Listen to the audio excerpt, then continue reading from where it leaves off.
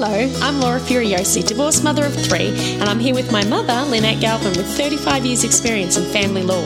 You're listening to the Divorce Course podcast. Through our candid discussions, we hope to help you through your divorce or de facto separation.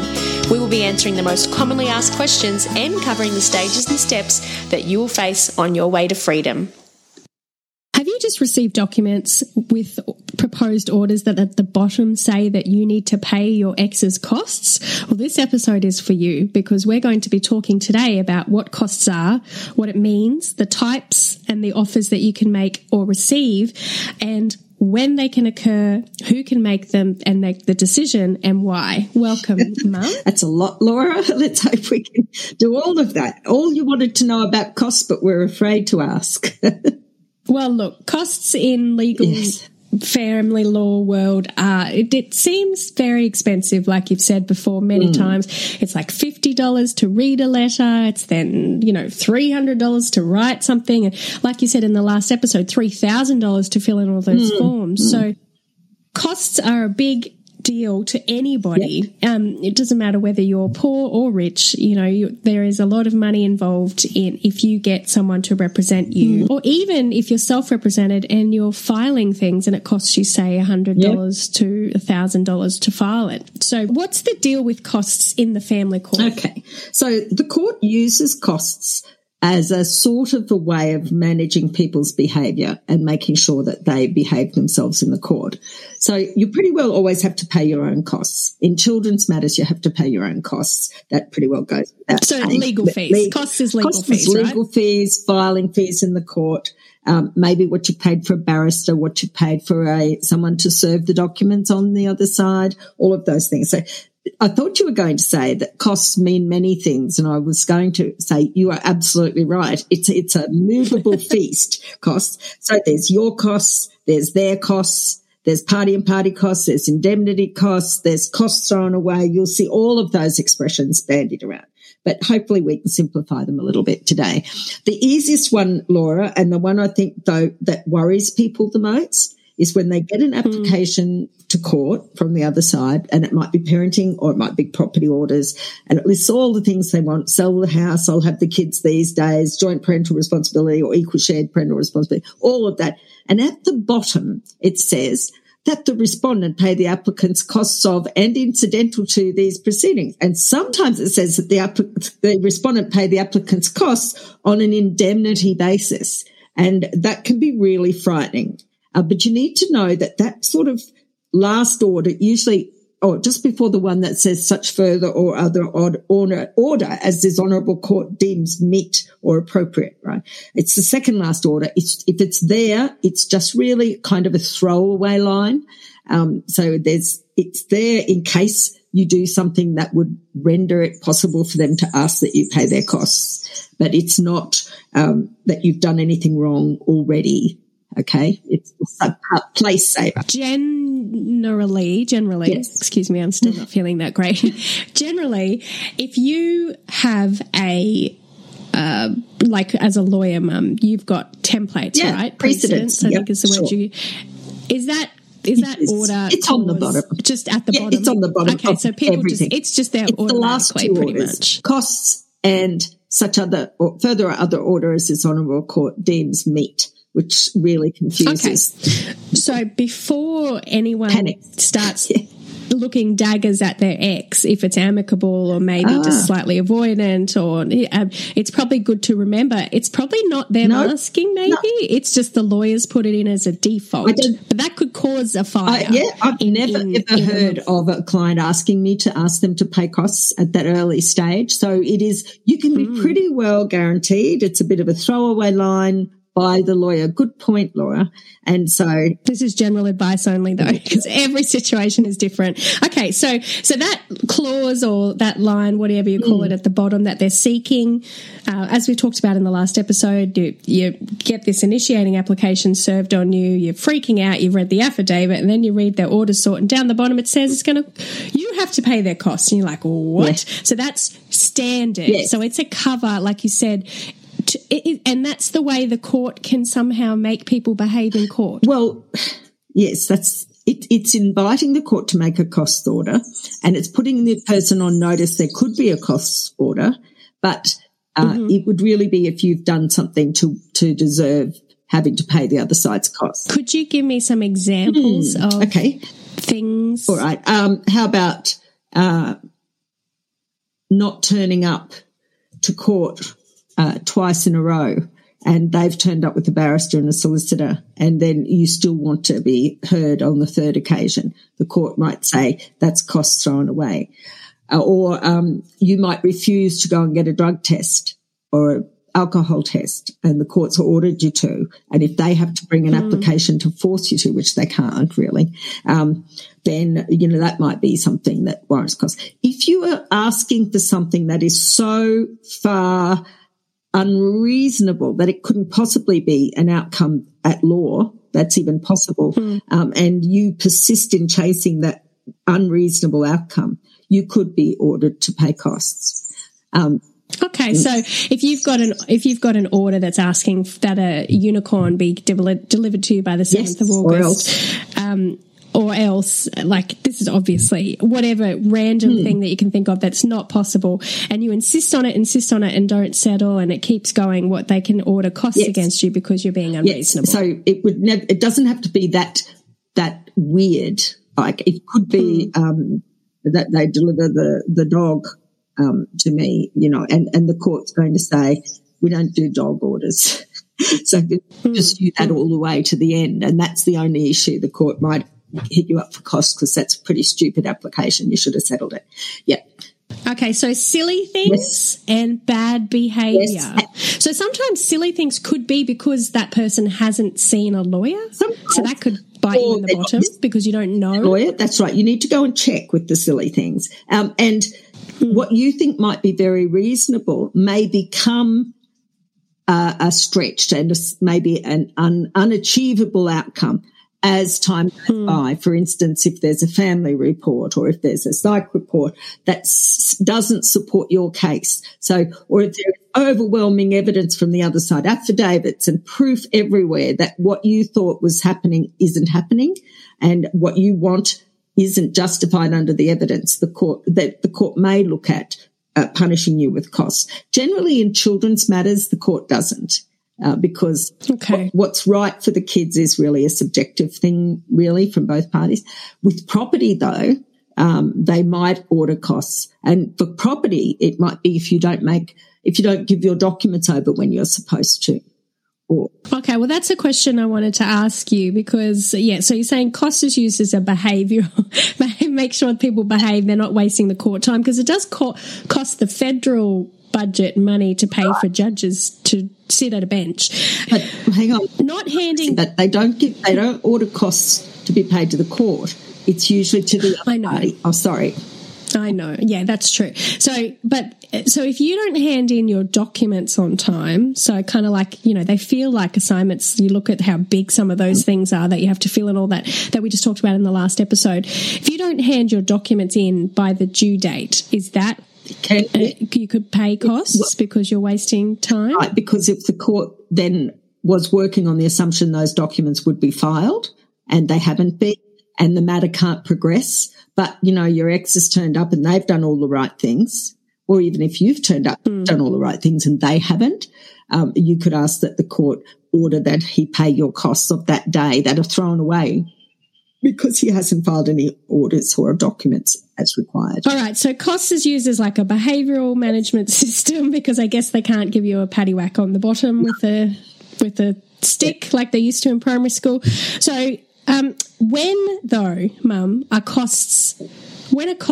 like, so that, yes, you've got it as a generic thing in your templates for things that you send to people of orders sort, but when are costs payable? An implication? When do they happen? Like, so you're in court, maybe you've stuffed up, maybe you've asked for something unreasonable, maybe your ex hasn't turned up a couple of times. When do the costs happen? When does a judge say you're going to have to pay costs? It depends. So sometimes it's on that interim application. You show up, your lawyer stands up and says, well, I don't know where Mr. Such and Such is. He hasn't turned up. We're ready to go. But, but for some reason you don't look for default orders on the day, you might say, look, this is wasted day and there's no excuse. Could Your Honour order that he, the missing person, pay my client's costs for today? And the judge might make that order then and there. Or the judge might say, as some of them do, oh, you have a good point there, Mrs. Galvin, but, well, how about we say costs are reserved and we'll sort that out at the final hearing. And that's kind of not a yes, not a no. It just gets sort of shunted to the end. And so that, but can make an order about costs, usually has to be within 28 days of any, you have to have the application for costs within 28 days of any order being made. So the judge might make an order on that day that the matter be adjourned because, you know, Mr. Such or Mrs. Such and Such didn't turn up. And then you've got 28 days from then to ask the court to give you costs of that day thrown away. But generally people ask for it when they're there.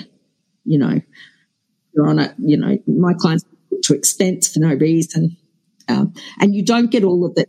If you're self-represented, can you ask for costs if they're wasting time? Not really. Because I guess you're not really paying any. What about fees for filing? Can you ask for costs to be paid? Sometimes on a contravention maybe if they've caused that application, but no, not normally because you have to file a cost, pay to file anyway. Now, there was one other question that we get asked literally like 10 times a day, and that is about disclosure. Yes. People are saying all the time that my ex isn't giving me disclosure. They're not giving me the bank statements. They're not giving me the documents that, and I know they've got this and they're not giving it to me. What's going to happen? We're going to go to court tomorrow and I still don't have it. Is cost an implication for not disclosing in property? You're in court tomorrow and you don't have those documents. You'd be saying to the judge, Your Honour, I'm sorry, Your Honour, we're not in a position to move the matter forward. We don't know what offer we can make because she hasn't given us the bank statements. So could you adjourn the case and can you order costs against that person for their delay? The judge might say to them if they're there, well, why haven't you? Oh, you know, my accountant, I can only get certain, you know, and the judge may order costs or reserve costs. Or he may say that if on the next occasion they don't have the documents, then costs will be ordered against them. To all our listeners who constantly write in asking about this disclosure issue, can they write to their ex or to the lawyers and say, or get the lawyers to say, you haven't disclosed, we're going to ask for costs if it's not there by the court date? Yes, sort of. I prefer to write and say, you haven't disclosed, we're issuing a subpoena tomorrow and we'll be seeking the costs of that subpoena against your client because he's had or she's had ample opportunity to respond. And then you just, okay. Because I know they use the word disclosure, but the old word used to be discovery. And I think that's much more proactive. You're not waiting for them to open up the tin and let you have a look. You're going there and ripping the lid off and having a look. And that means, and your lawyers, and we've given a whole lesson in our in our course, haven't we, on how to find out. And our podcast episode is also one of our most popular, DIY disclosure, and one of our TikToks, which is just me pointing at the screen of the ways to do it, is very popular as well. So definitely people have, yes. So yeah, that's a question people have. So yeah, so we're not going to lie around waiting and feeling helpless and hand wringing. We, all of us, can just go and find out the information for ourselves. What is a Calderbank offer? So Calderbank was an old case. I think it's an old English case. And that is just one they use sometimes in the family court, but it's not necessary because we've got a section of the Act where you put an offer to the other side. So like, let's say it's the 8th of January. Okay. And you write a letter to the other side. You mark it without prejudice except for costs. And you say, this is a Calderbank offer. I'm prepared to settle this case today for $100,000. And this offer is open until August or whatever. Then you keep that letter, right? If they don't answer or if they don't accept that offer, and you go to court and they get, you get the same as what you've offered or even a better outcome than what you offered.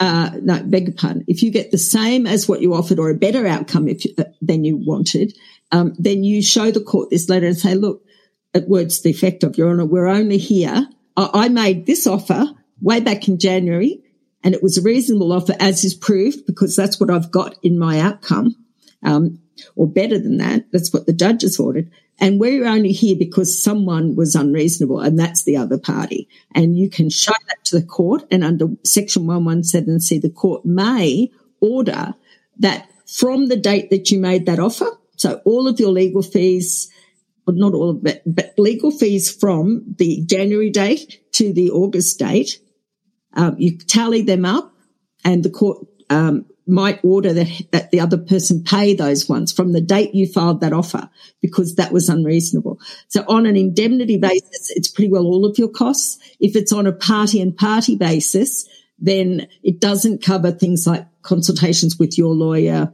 and your barrister, but it does cover costs of filing documents. So it's a big risk once you file that. If you get a letter with Calderbank written on it, or Section 117C of the Family Law Act written on it, take it very seriously, because if that offer is around about what your lawyer or what you think is about right, you'd want to think very carefully before you reject it, because you could end up costing you not only your legal fees to keep dragging it on, but the other person's legal fees might get cheated. Right. And is that only in property, or does that relate to children as well? Parenting? I've extended it to children's matters. It's a little bit weird though, but I'm glad they did, because, you might be haggling over a day or 2 days, and you've put a proposal. The court says, yeah, that proposal is pretty well spot on. They make an order the same, then you can ask for costs. The thing with the court's rules say that generally in family court proceedings, each party bears their own costs. So that's your default position, right? And there has to be something extra to make a court order one person to pay the costs. With property, property outcomes are usually easy to work out with a dollar figure to about 10%. If you've got two competent lawyers, for instance, advising one each, their answer should be about the same.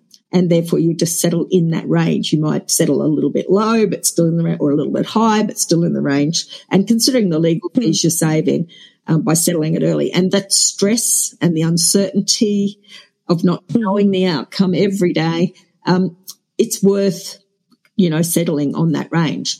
But with children's matters, there's not really a number that you can say, oh, this is what the judges usually do. This is what the court would normally do for these children.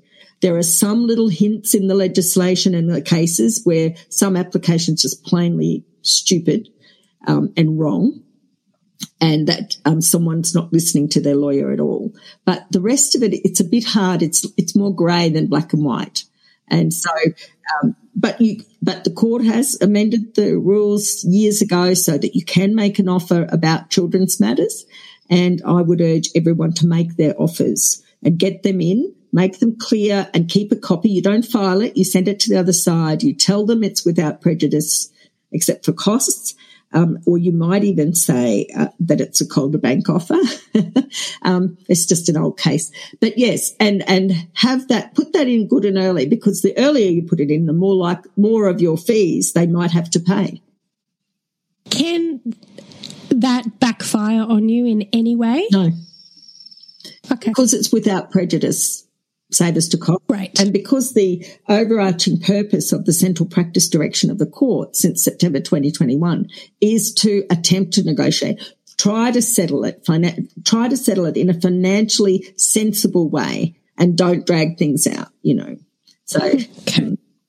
All right. So if you get given an offer, think very hard and think very I'd get some advice. Clearly. Yeah, before. Get some advice and make sure that you aren't walking into a situation where you're going to end up paying their fees as well as your fees and getting a situation that you didn't want. Answer you didn't want, the outcome you didn't want, plus your legal fees, plus their legal fees. So it's a bit of a triple jeopardy. So you need to be sure of your ground if you're going to. And that's why you should definitely get some legal advice. So then the next one, Mum, the examples that we use in the divorce course, the DIY divorce blueprint, is high conflict, manipulative, amicable, and avoidant. So how does a cost order or a cost offer or a Calderbank offer work with an avoidant person? It doesn't really matter about, actually it's a good thing. If you put that in against an avoidant person, it still benefits you whether they answer or not. You know, if they don't answer, then that's a problem for them to deal with, I guess. But would it maybe give them a little bit of a rocket under their seat to go, oh, I don't want to have to pay her cost or his cost? I have set out the provisions of Section 117C. When I've got someone on the other side who's not got a lawyer, I would print that out or cut and paste it into the letter so they can see what the risk is, and send that to them, making it absolutely certain.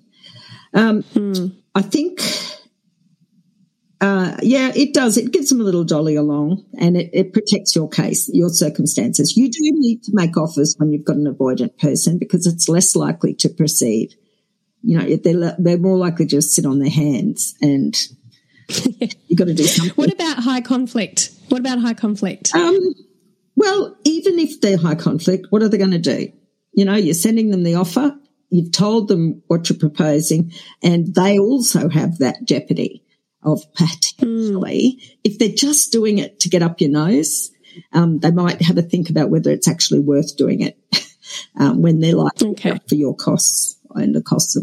Now, manipulative and controlling, it's good that you put without prejudice, because that means don't show the judge, because you might feel, oh, I'm writing an offer that isn't ideal, but it's probably what I'm going to get. But then if you get to court, you might end up getting what you ideally want. You don't want but when you send it... Oh, but on this date, she wrote an offer. No, it's without prejudice, say this cost. They can't put it to you in the witness box. They can't tell the judge about it. Anything to do with negotiations is not to be discussed or raised in the trial. Okay, so it all comes up after. So once you get it and you go, I offered... Yeah. So I look at it this way. I often think of it like two conveyor belts. The one on the top is the one getting you through court, and the one on the bottom is, and it's like solid blocks. File this document, go to court, do this, do that, have this meeting, then it's court. The one underneath is where you're all running around madly trying to settle it all the time. What about this? No. What about that? No. What about this? What if we have a mediation? But it doesn't slow down the upper conveyor belt. But what happens on that lower conveyor belt, which is not ever disclosed, not going to jeopardize your case or anything, is where the real negotiation can happen, because everyone can do it freely without fear of it being raised in the court. And the court is very strong about not wanting to hear about negotiations. They can, all you can say if you've been to mediation is that it did not settle. That's all you can say.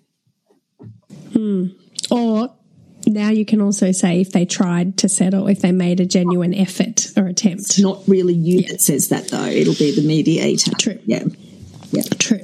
Okay, so really when it comes down to costs, it's a way manage behaviour and to maybe stop silliness. We've talked about post-separation abuse. We've done a whole episode on that, where sometimes people are just doing it for the sake of driving people crazy, less about the reasons for filing. And I guess costs could protect people from post-separation abuse, legal systems abuse. And a lot of people acting for themselves think, oh, well, it's not costing me anything. I'll keep filing these applications and I'll keep on because I like the fight and I'm not going to let them forget me. But it all changes if there's a chance that this self-represented person might have to pay the other side's legal fees. You know, so we sometimes use letters like, we're about to brief a barrister. It's going to get expensive. His rates are this. We're going to do that at 9 a.m. Here's our final offer. And if we don't hear from you by 9 a.m. in 2-3 days' time, then we will go forward and we will seek indemnity costs against you or costs against you. Just to make people think. If you're self-represented, don't do that, obviously. Go and see a lawyer, because like Mum said, you can't sue for costs if you're self-represented. So that's important. And obviously this is all general advice. Yeah, you might get a letter like that and you've been thinking, oh, it doesn't cost me anything. Oh, okay, hang on. I might have to pay their legal fees. So then you need to find out if you're on the right track. And sometimes manipulative and controlling people can do those letters of offers with threats of costs.